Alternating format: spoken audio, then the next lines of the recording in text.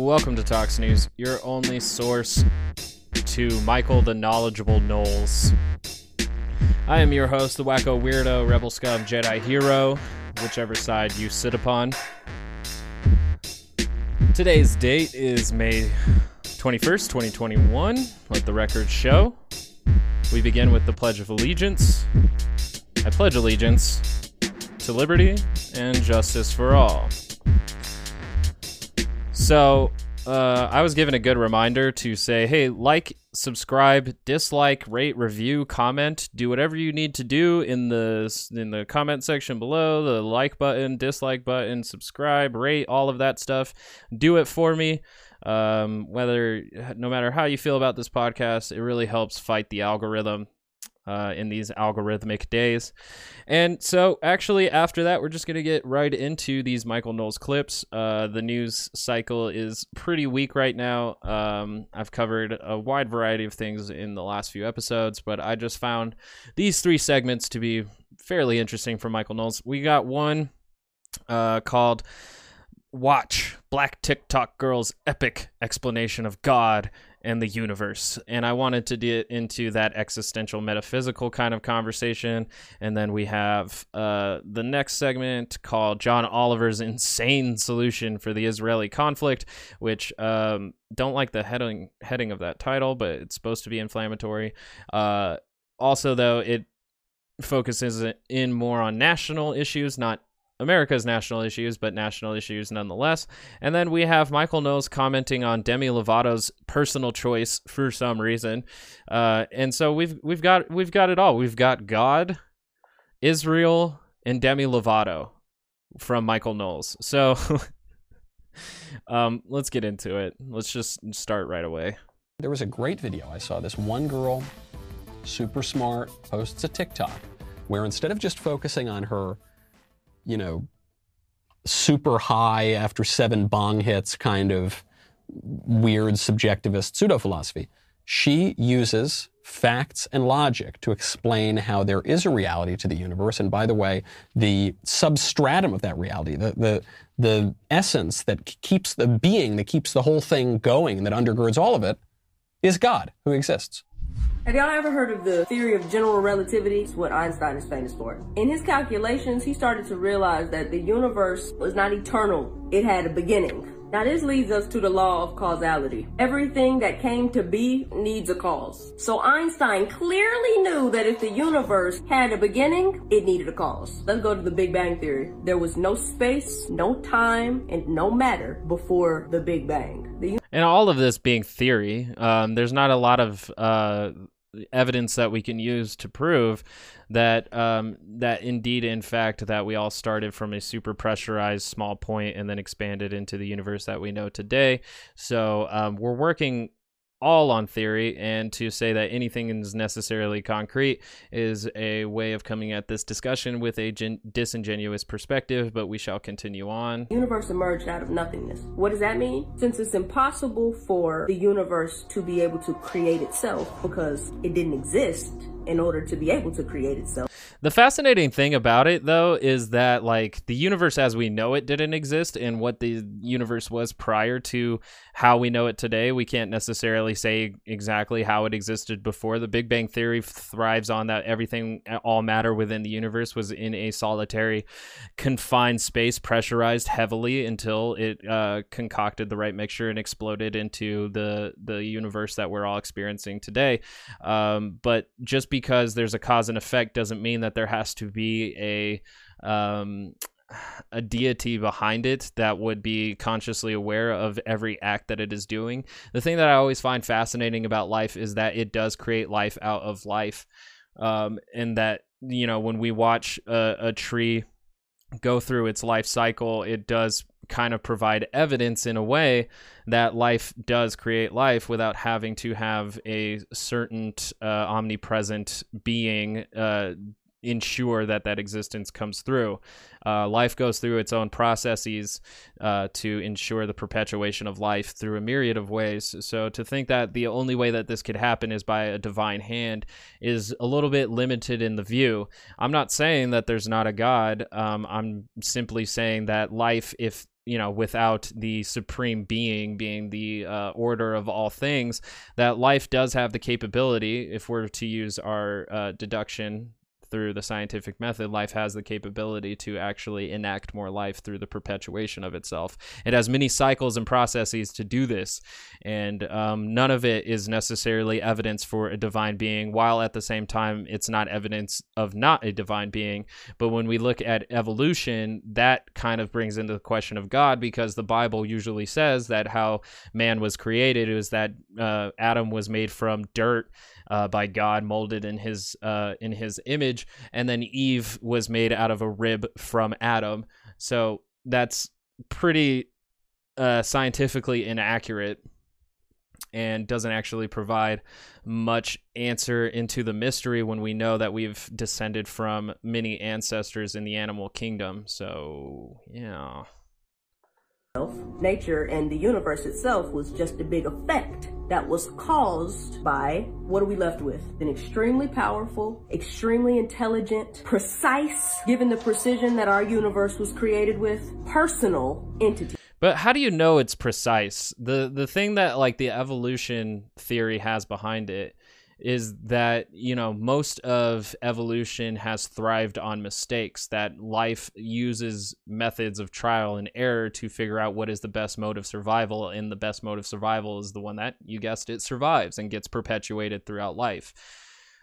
So I don't know how exactly we can say that everything is precise, just because we can find balance in how the environment interacts with itself. If we were to say that life, like God, is that precise, then we have to question why everything comes out so differently, like why there are so many variations in so many things, whether it's plants, animals, the human experience. There's variations on so many levels on every life form that you can't really say that it is that precise. I don't know what she's saying is precise, because we're not getting that specific, because after she assumed that since there was nothing to cause, or that we think there's nothing to cause the Big Bang, then she took the leap of logic and used the same God fallacy: since I can't explain it, then it must be God.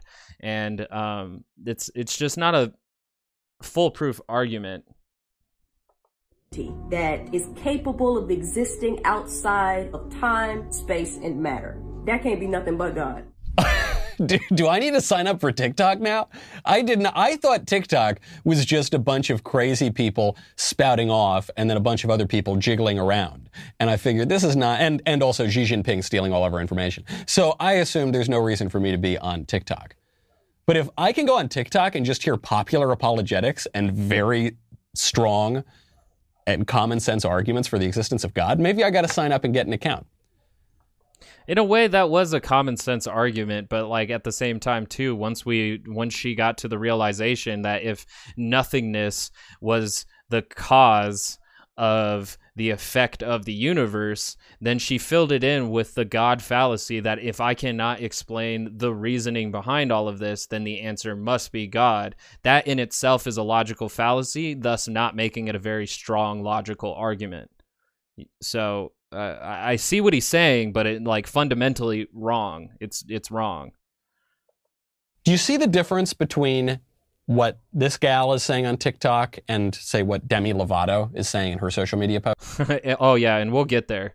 Oh yeah, we'll get there. And I like how he has to juxtapose these two women, is like, or I guess we'll get to that eventually too, because Demi Lovato is no longer, she's non-binary now. So I shouldn't have said woman, and my apologies. But the thing is that I find very fascinating here is that he has to juxtapose them with like somebody I agree with and somebody I don't. Isn't that just like so paradoxical how they can exist in one place? Oh, that's his brain exploding. Post. They're both giving their visions of the universe, right? They're both describing, I guess, even their identity or where they find themselves in the universe. But with Demi Lovato's, you can't make an argument for or against it, because she's just saying it's all just about my personal feeling, my personal private revelation that I had of who I am, but I don't even know who I am yet, even though I know who I am, but I don't know who I'm going to be, but I am who I'm going to be, and therefore you just have to believe me. And if you don't, you're kind of a meanie. And you'll hear more from my friend Alok or whatever. This gal is coming out and saying, hey, you have faculties of reason. There is an observable reality that we can perceive, and then we can use our reason to work that out, have conceptions, right, and follow arguments to their logical conclusion. And because this world... That's the same thing that Demi Lovato was arguing, but he just doesn't agree with what Demi Lovato was saying fundamentally. And the fascinating thing that I find about human beings is that we think that just because we have these rational capabilities, that we can rationalize and reason things, that is somehow the peak of it. That, like, since we can rationalize and reason, then it must be the answer. As if, like, our perspective, our so-called common sense, isn't limited to the sensory provisions that we have, which is very limited completely. The fact that, like, without science, everybody was sold on the idea of having like 5 to 10 gods dictating the entire life before another religion came up and said, actually, it's all one God, should completely disqualify human rationality and reasoning from being the apex predator and figuring out what the fuck is going on in the universe. We should actually just humble ourselves and accept that there's not a lot that we can truly know, and so there's nothing wrong with curiosity continually opening doors. But that's not Michael Knowles' case here. Michael Knowles' case is that we are a Judeo-Christian valuing country, and so you should value the Judeo-Christian beliefs. That's what we're doing right here. And it's very narrow-minded, and it closes minds from actually, like, opening themselves up to a metaphysical mystery and wonder and possible adventure of self-discovery. So very unfortunate. Is caused, because we're all sort of caused beings and contingent beings, even, then you've got to trace that all the way back to God, to an unmoved mover, to an uncaused cause. That's not... Because, like, literally, like, if I was going to use my common sense and rationality, I could say, because we have scientific proof on how wind generates itself and then moves itself across the planet. But yet, just because people can't understand the scientific language, it's much easier to say God moves the wind. And so it's a lot, it's that logical fallacy. If I cannot explain it, then it must be God. That is not a reasonable excuse to go with your beliefs. It's not. You can use your faith. You can say, I have faith that it's God, but you can't say absolutely for certain that it's God. Otherwise, you're committing a logical fallacy and you are harming your argument while at the same time not allowing the people listening to you to empower themselves with an alternative view. So, like, again, I just wish that this wasn't the perspective conservatives are always taking, which is a very rigid life experience. Just a, hey man, wouldn't it be weird if it were like this? That's a logical argument. If we are going to have a society that is living in reality, we got to base it on that. It's not possible to be living in reality if you base it on the Demi Lovato thing, because it's not even just that she's wrong, it's that she doesn't accept reality. Yeah, but anyways, Demi Lovato doesn't bring God into the discussion, though. So, like, having this conversation here and being like, since I can't know for certain what caused the evolution of life in the beginning of the universe, then it must be God. That I can't, like, it's not as logical as Michael Knowles is saying it here. You're replacing rational reasoning with faith. You have faith that it is God that is the man behind the curtain doing all of these things. So you cannot say rationally and reasonably for certain that it is God, because we don't have any evidence to provide except for her language, which is everything is precise, which wasn't explained at all. That's vague language. I could say that I was talking very precisely when I know damn sure well I'm just ranting. So, that reality exists at all. But unfortunately, the Demi Lovato theory of the world is much more fashionable at the moment than that girl's theory of the world. Also Thomas Aquinas' theory of the world, that they have nothing to do with each other. Like, Demi Lovato's experience within herself has nothing to do with this conversation and God. It's just fundamental on the disagreement of what she said that Michael Knowles is making fun of here. It had literally nothing to do. She does talk about time and space a little bit, but it doesn't remove the existence of God. So it's so strange that he's propping her up on this pedestal as a godless human being when we should be praising the one who will use a logical fallacy to explain the existence of the universe. What? Reciting. The trans ideology is more popular at the moment. Hey there. I like how he says it like that, like the trans ideology is out there to in an attempt to replace God. Like that's not what's going on. But I'm sure that there are religious trans people out there who are subscribed to Judeo-Christian theology. I don't know how many. It's probably a fraction of a fraction, but that's nonetheless, like, I'm sure there are trans people who believe that they are allowed to identify as the gender that they see fit for their lives while also simultaneously praying to a one God. Maybe even Jesus Christ. Not really sure. But since that conversation had a lot to do with Demi Lovato, I'm going to have to do Demi Lovato's video. I'm switching up the order. We're going to do Demi's video, and then we'll get into him talking shit about John Oliver. Lovato is now identifying as... She previously identified as pansexual. She's now changing that to identify as non-binary.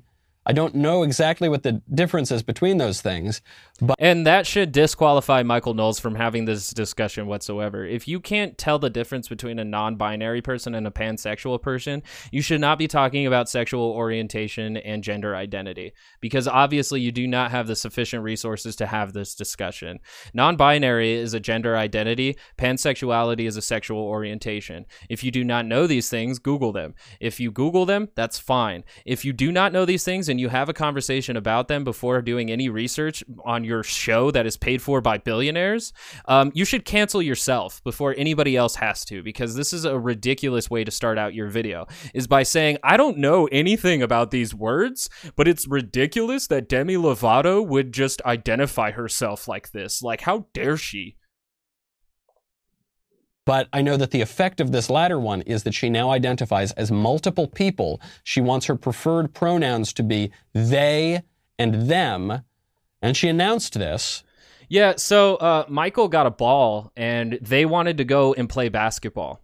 Does it have to be a fucking plural pronoun, or are you playing by your own grammatical rules? Because they has been used to describe gender neutrality for a minute.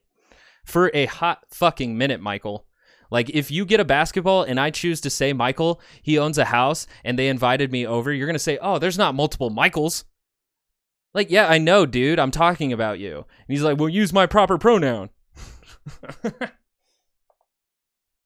In a pretty trippy video. Living in the fourth dimension means existing consciously in both time and space. Hold on, pause it right there. Already, you see, we have a little problem about the agreement and disagreement on reality. She says living in the fourth dimension means living consciously in time and space. That's called living in the third dimension, right? I'm not a physicist, but I'm living in 3D right now. Yeah, and you're doing great by acknowledging the fact that the space only has third dimensions. Like, the theory that we have multiple dimensions layered upon each other tells me that you're not very aware of space very much in the fact that we have theories of multiple dimensions being layered on top of ours. The fact that, like, ants can only see in 2-dimension, although they are third dimensional characters to us, like, dude, you're already not living, you're living way beyond, like, below the fourth dimension by saying, I live in the third dimension and I'm aware of time and space. In fact, I'm in my office and it's 4 o'clock. Like, good for you, dude, but you just sold yourself away by saying it's ridiculous to consider the fourth dimension. I see, I've got space, I understand volume and things like that, and I'm living in time. I know sometimes people call time the fourth dimension. I don't know. It seems a little hippy-dippy to me. So... Oh, yeah, dude. But, like, he'll instantly buy the leap in logic from the general the general theory of relativity, telling him that since we can't explain it, it must be God. That's doable for him. But with the theory of time being the fourth dimension, the expression of the fourth dimension into the third, that's too much for him. That's just hippy-dippy nonsense. I'm not even going to consider that. I would much prefer that we just say time is God. That way I can understand it and move on my day. I just want to watch football and eat chicken wings. Already, I think the interdimensional aspect of this video has me primed and ready to assume she's not going to be totally coherent. She goes on. But but for me, it means having conversations that transcend the typical discourse. I want to take this moment to share something very personal with you. Over the past year and a half, I've been doing some healing and self-reflective work. And through this work, I've had the revelation that I identify as non-binary. With that said, I'll officially be changing my pronouns to they, them. Pause again. You can't do that. You can't. But it's my personal choice. I've had this revelation. Where did you get this revelation from? Who gave you this revelation that you are multiple people? The only... Who is saying, like, Demi Lovato isn't saying that she's multiple people. He's just trying to use they, them as if they're only plural pronouns when they're not. They've been used as gender neutral pronouns for a long time. But it's very fascinating here that you're not allowed to tell yourself who you are. If you do that, then you have broken an egregious sin in the eyes of Michael Knowles. If you tell me who you are, I think you have done wrong, Demi.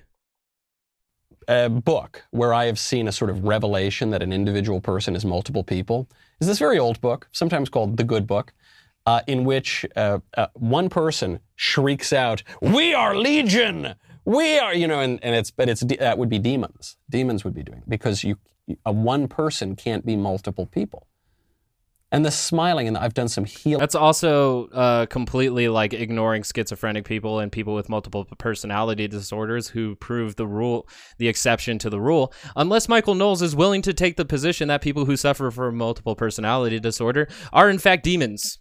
Is that the position you are going to take right now, Michael Knowles? Because the only people who can exist as multiple people at once are only demons. Is that really the position you're going to take right now? All right.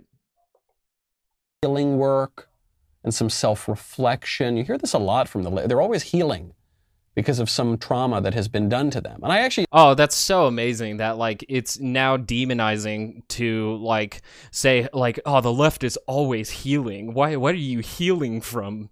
Like that's a bad thing. Like, you know, like some people's like, oh, I took some time for some self-care, and they're like, for what? Why would you take care of yourself? Why are you always looking out for your health? Like, what the fuck? I don't even mean to discount this. Yeah, people go through traumas. That is life. That is part of life. But it's always we're healing, and because I'm healing, you can't question me. Because I'm trying to recover from this trauma, you can't ever question my delusions. So I am multiple people. What does that mean? What does it mean to be they and them? I feel that this best represents the fluidity I feel in my gender expression and allows me to feel most authentic and true to the person I both know I am and still am discovering. In this first episode, I'm excited to share with you what this means to me and what it may look like for other people. I want to make it clear that I'm still learning and coming into myself, and I don't claim to... See, and the thing that I like that Demi Lovato just said here is that she's on a continuous journey of self-discovery, as if, like, growing up isn't the end goal. Like, I always, like, I'm so weirded out by, like, people having the idea that once you grow up, then you've basically completed your life cycle. Like, you've done it. You've grown up, and congratulations, you're a grown up now. There's nothing to worry about yourself. And what I like that Demi Lovato admits here is that she's always on a continue journey of self-discovery, which I think is like, I could applaud that, because I think human beings should always strive to be better than they were the day before. And so if that comes with, doing that without harming others, then I give you points, because all you're trying to do is find the best life experience for yourself. And I think there's absolutely nothing wrong with that. I don't find any difficulties whatsoever of calling anybody they, them, whether they, their preferred pronouns are masculine or feminine. I have no problem with any of this whatsoever, because it does not impede me to just watch my language from time to time. To be an expert or a spokesperson. I know this might be a new conversation for many, so I'm inviting my friend Alok, someone I trust, to spend time on this platform. Alok is an author, performer, and an important voice within the non-binary community and beyond. Their work to create visibility, equality, and understanding has inspired me on my healing journey. We'll discuss identity at large, but also take the time to personally reflect on how I came into my truth so that we, like many others, are able to live our lives authentically. In just a minute, I'm going to share space with Alok and dive deeper into this conversation. If you told me, Michael, $100,000 on the line, you get one guess, what is the name of this lady's friend? I would probably guess Alok. I wouldn't have guessed John or Bert. See, again, who gives a fuck about people's names? Like, why are we jumping out of what Demi Lovato said, her argument, her claim, and then jumping into making fun of her friend's name? Like, what kind of society are we that we care that much about people's pronouns, what they prefer to be called, when it's so easy to do gender neutral at all times? It's not that hard to use they at all times, and it's not very hard to call somebody by their fucking name. Like, why are we being that weird about it? Why be weird about it? Honestly, there's no argument to be made here other than the fact that Michael Knowles looks ridiculous by ignoring what Demi Lovato said and focusing in that she has a friend named Alok. Who cares? Oh man, these millennials and their names, all these Gen Zs and their names, they're so weird. Oh, fuck, man, this is dumb. You know, I think Alok sounds about right. This video matters, not because of anything involving Demi Lovato. I mean, the headline here is, entertainer begs for attention. Wow. Not exactly a man bites dog story, is it? So, of course, you know, entertainers do this all the time, and they just try to get more attention, particularly as their careers are sort of on the way back down. So not surprised here. But the way that Demi Lovato is doing this is by just parroting.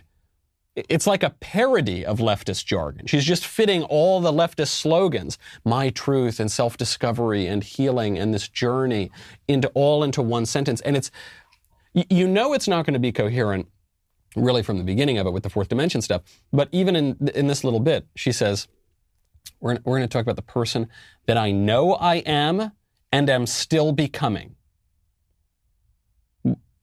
If you're still becoming that, then you don't know that you are that person. You can't both be this firm set person and this other thing that you don't know what it is that you're headed to. You certainly can. I know who I am, and I also know that I am a person who will change over time. It's that easy. It's not a contradictory thought of this is who I am today may not be the same person, same exact person by tomorrow. It's really weird that people have to be so consistent that you have to know who you are at all times, even when you're faced with a challenge of whether or not you fit into society's rigid lines of gender identity. Like, just allow people to discover who they are and allow them to say they know who they are, and that is a person on a journey to self-discovery. Just let them be themselves, and then you will eventually see that people can self-actualize and find their own happiness without having to prescribe to the specific worldview and experience that you live. This is dumb. I'm genuinely, like, upset because of the fact that, like, conservatives are always talking about how individual liberty is so important, and then when somebody expresses their individual liberty, when it doesn't fit their box, they get upset about it, and then they demonize that person and then attack the community that person lives with. So this is just straight up bigotry, and Michael Knowles should genuinely be ashamed of himself. Just that alone is not possible. But it's actually multiple people, right? It's they and it's them. And that sort of thing does not jibe with any semblance of society. It's the radical subjectivism of the phrase, my truth is enough. Just that alone is enough to destroy society. I'm not being... See, what's very funny to me is that he keeps using they and all of that stuff to be like, oh, it's a plural pronoun. The definition here, hey, hi, hello, it says used to refer to or more people or things previously mentioned or easily identified. And then here we have the second definition, used to refer to a person of unspecified gender. So if we're actually going to hold ourselves to agree to a consensus of reality, and that's what we genuinely use dictionaries for, is that dictionaries are to hold our consensus in what these words mean, they does work in that regard. And even though you do not agree with it in your worldview because you do not like people stepping outside of our gender identity within this world, doesn't invalidate it, because obviously society and culture has already moved past you, but you're clinging on to it so you can help your buddies in the local governments pass incredibly anti-transgender bills. So this is, yeah, you should be ashamed. You should really be ashamed to say that you support individual liberty, and then when somebody expresses it that doesn't agree with your worldview, you demonize and criminalize it. That's wrong. That's wrong. Being hyperbolic here, folks. I don't mean to say that the bizarre musings of some entertainer are threatening to destabilize society. She is representing a very popular ideology right now. And if we cannot agree that there is truth, in Tim Ryan's words, if we can't agree on reality, then we can't get along in society. And what she's saying is not even I disagree with conservatives on reality. She's saying I don't believe there is reality. I'm saying it's my truth, and I'm becoming this radically subjective thing. And I know I look like a woman and everything, and I talk like a woman, and I obviously am a woman, but I've had a revelation that I know that my true self, who I am not even that person yet, but I know that I am that person, is multiple people.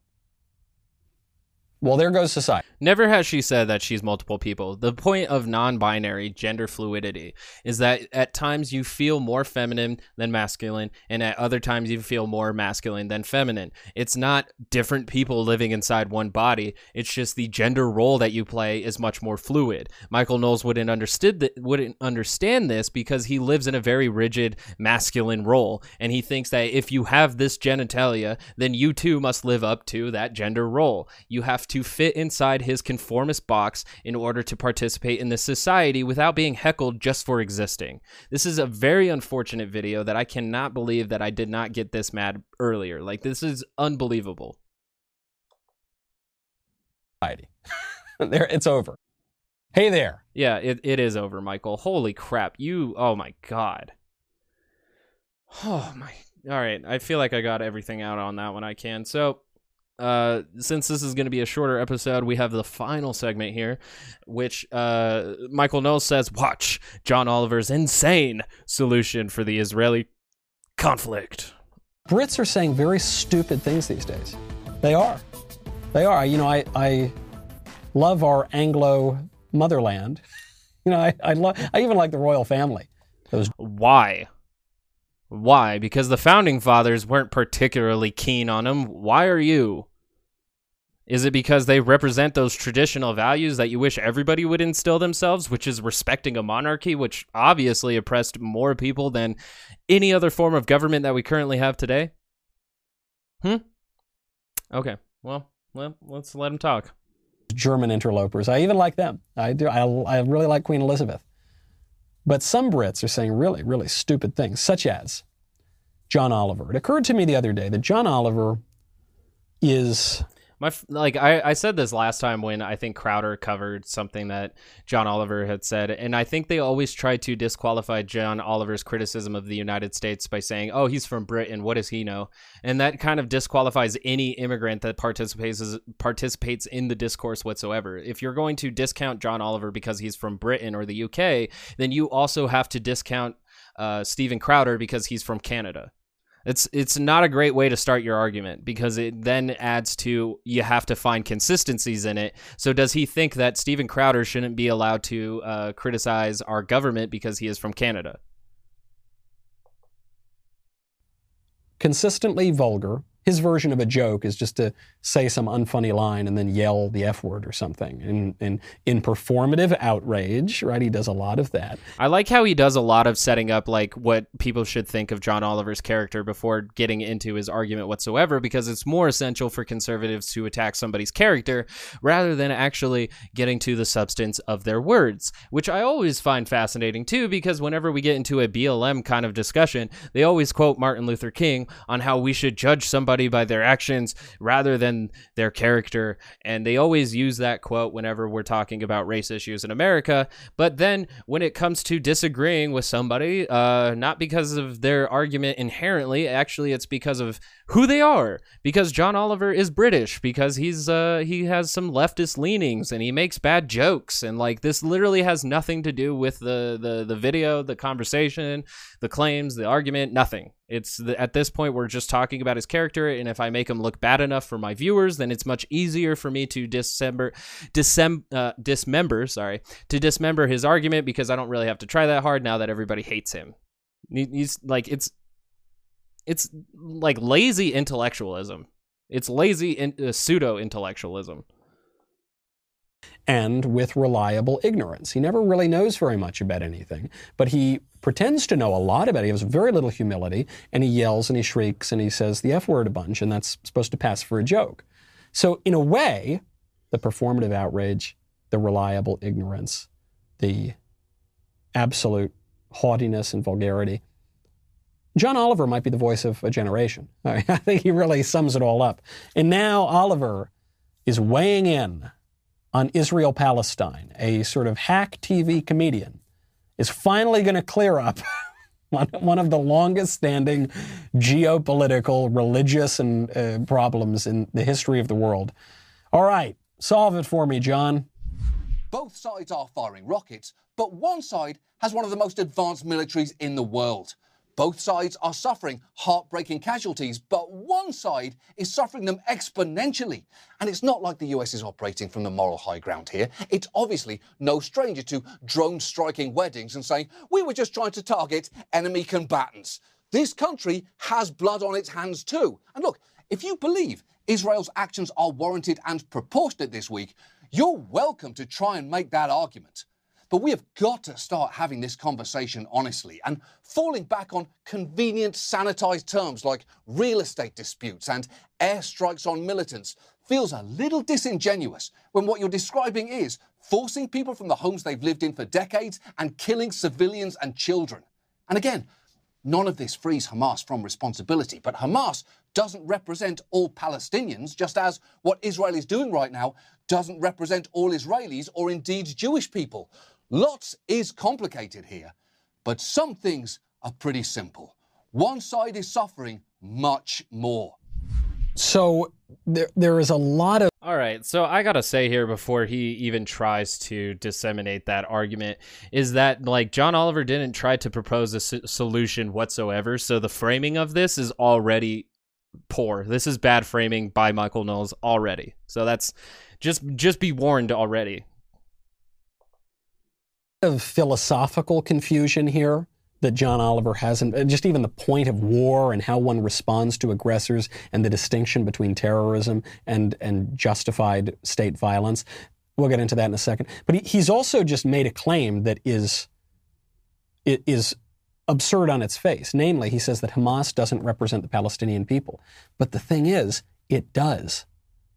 Hamas got elected by the Palestinian Arabs. In 2005, maybe 6, Michael. They haven't had an election since the early 2000s, and even Ben Shapiro acknowledged this. So if Hamas hasn't had an election since the early 2000s, at this point, we can consider them dictator, authoritarians, possibly totalitarians, and that doesn't mean that at any point in the recent history, especially since 2014 when we saw the height of a lot of this violence, that doesn't mean that they had the consent of the Palestinians to represent them. All right? So let's cut the bullshit right there. So if you believe in any way in self-government, democracy, then Hamas very much represents the so-called Palestinians.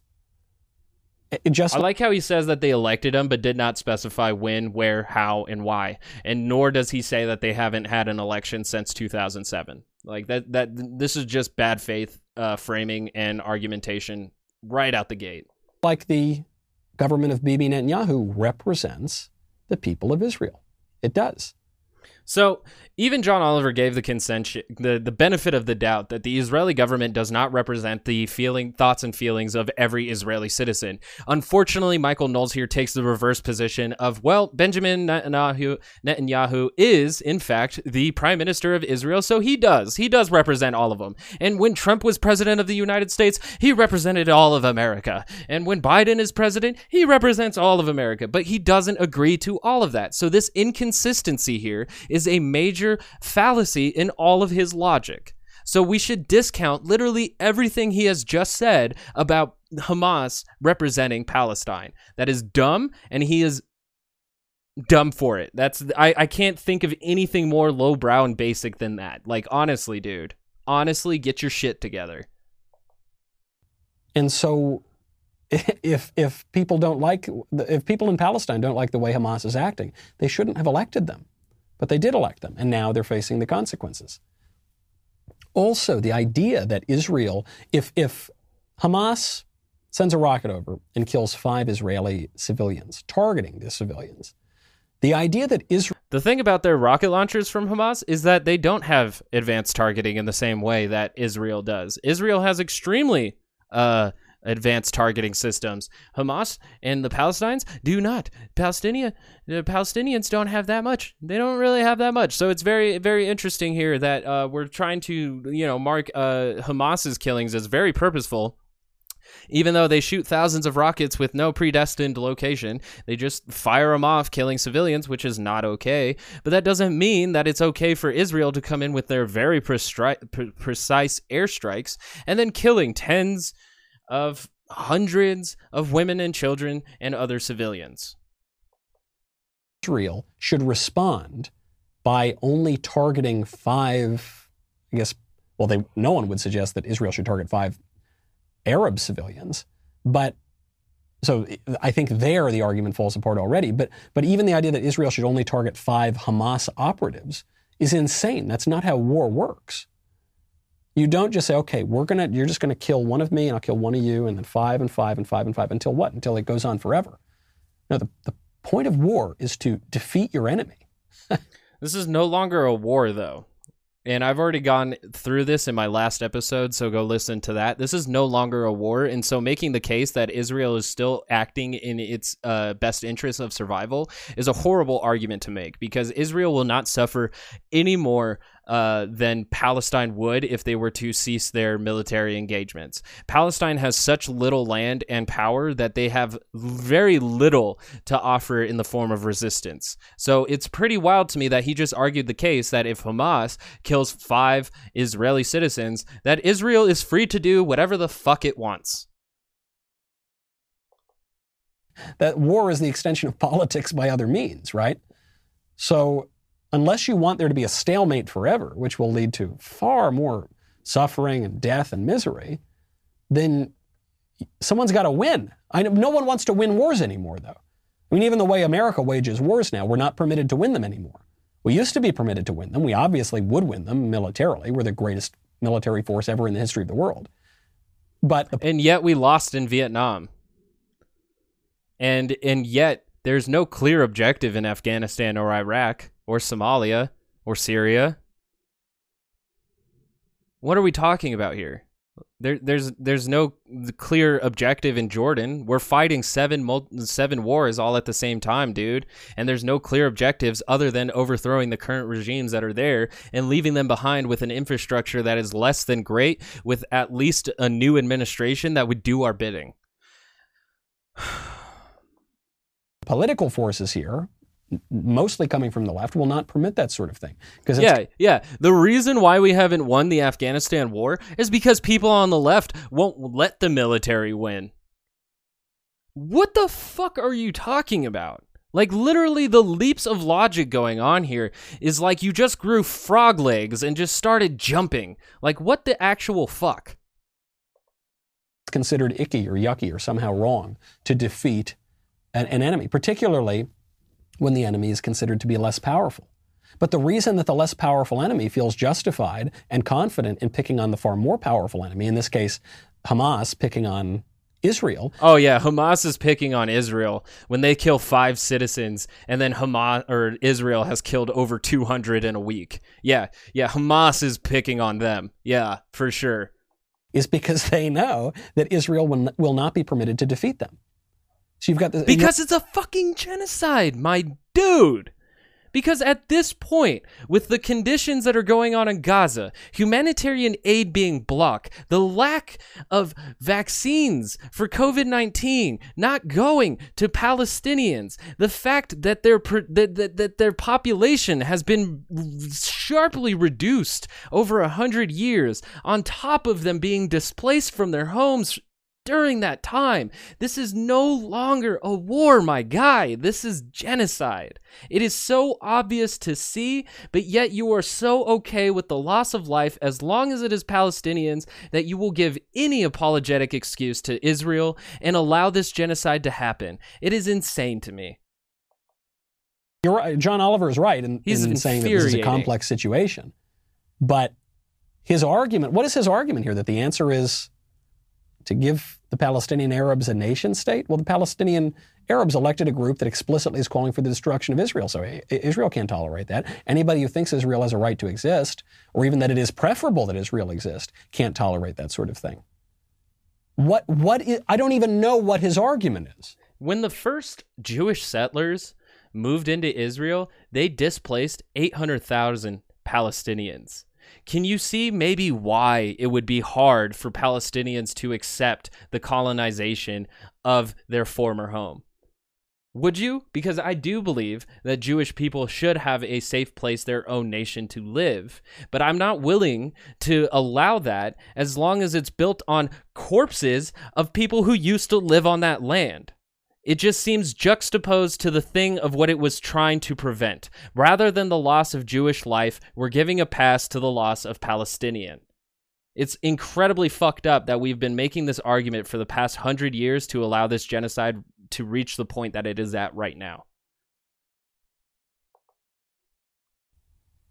Other than all these muddled philosophical premises that representative government isn't legitimate. I guess he denied representative government. He denied that people have the right to win war when they have war waged upon them. And if he's supporting a so-called Palestinian nation, he's denying the right of Israel to exist. So, okay, then go ahead. He didn't even talk about any of that. He didn't talk about any of that in the short clip that they showed. So it's very amazing to me that he's making all of those assumptions after the fact. Make that argument. But he's not making that argument because he doesn't know what he's saying. He's just yelling profanity and performing his outrage. But the people who yell a lot and who use a lot of profanity usually do so because their arguments aren't particularly sound. But somebody who doesn't have a very good argument also takes incredible leaps of logic to get across the finish line. And that's Michael Knowles for you. And I am utterly infuriated. I'm sure that if any conservatives will see this, they will laugh at the fact of how triggered I am. But the fact that he uses his platform to create this much inequity and suffrage to just further conservative political agenda is unbelievably disgusting to me. Like the past 3 segments that we went through close people's minds, shuts out the existence of other people, and then excuses genocide. I am extremely infuriated right now. I'm over the top. Wow, Michael. Holy shit. Okay, well, Jesus. God, how am I supposed to close this? God damn it. All right, anyways. Oh, God. I don't feel any less detoxified than when I started this, but this has been Tox News. Find me on Twitter at ToxinPod, ToxnPod. Like the video or the podcast. Like it if you liked it, dislike it if you don't. Comment, rate, review, subscribe, hit the notification bell. Let me know what you thought. Don't let me know what you thought. And then proceed to have a wonderful life with 0% genocide. I will see you next time, and we will be back with another Militia Watch update coming next week. And other than that, we will keep our eye on the right-wingers as they try to steer us into a horrifying direction. Thanks for joining me.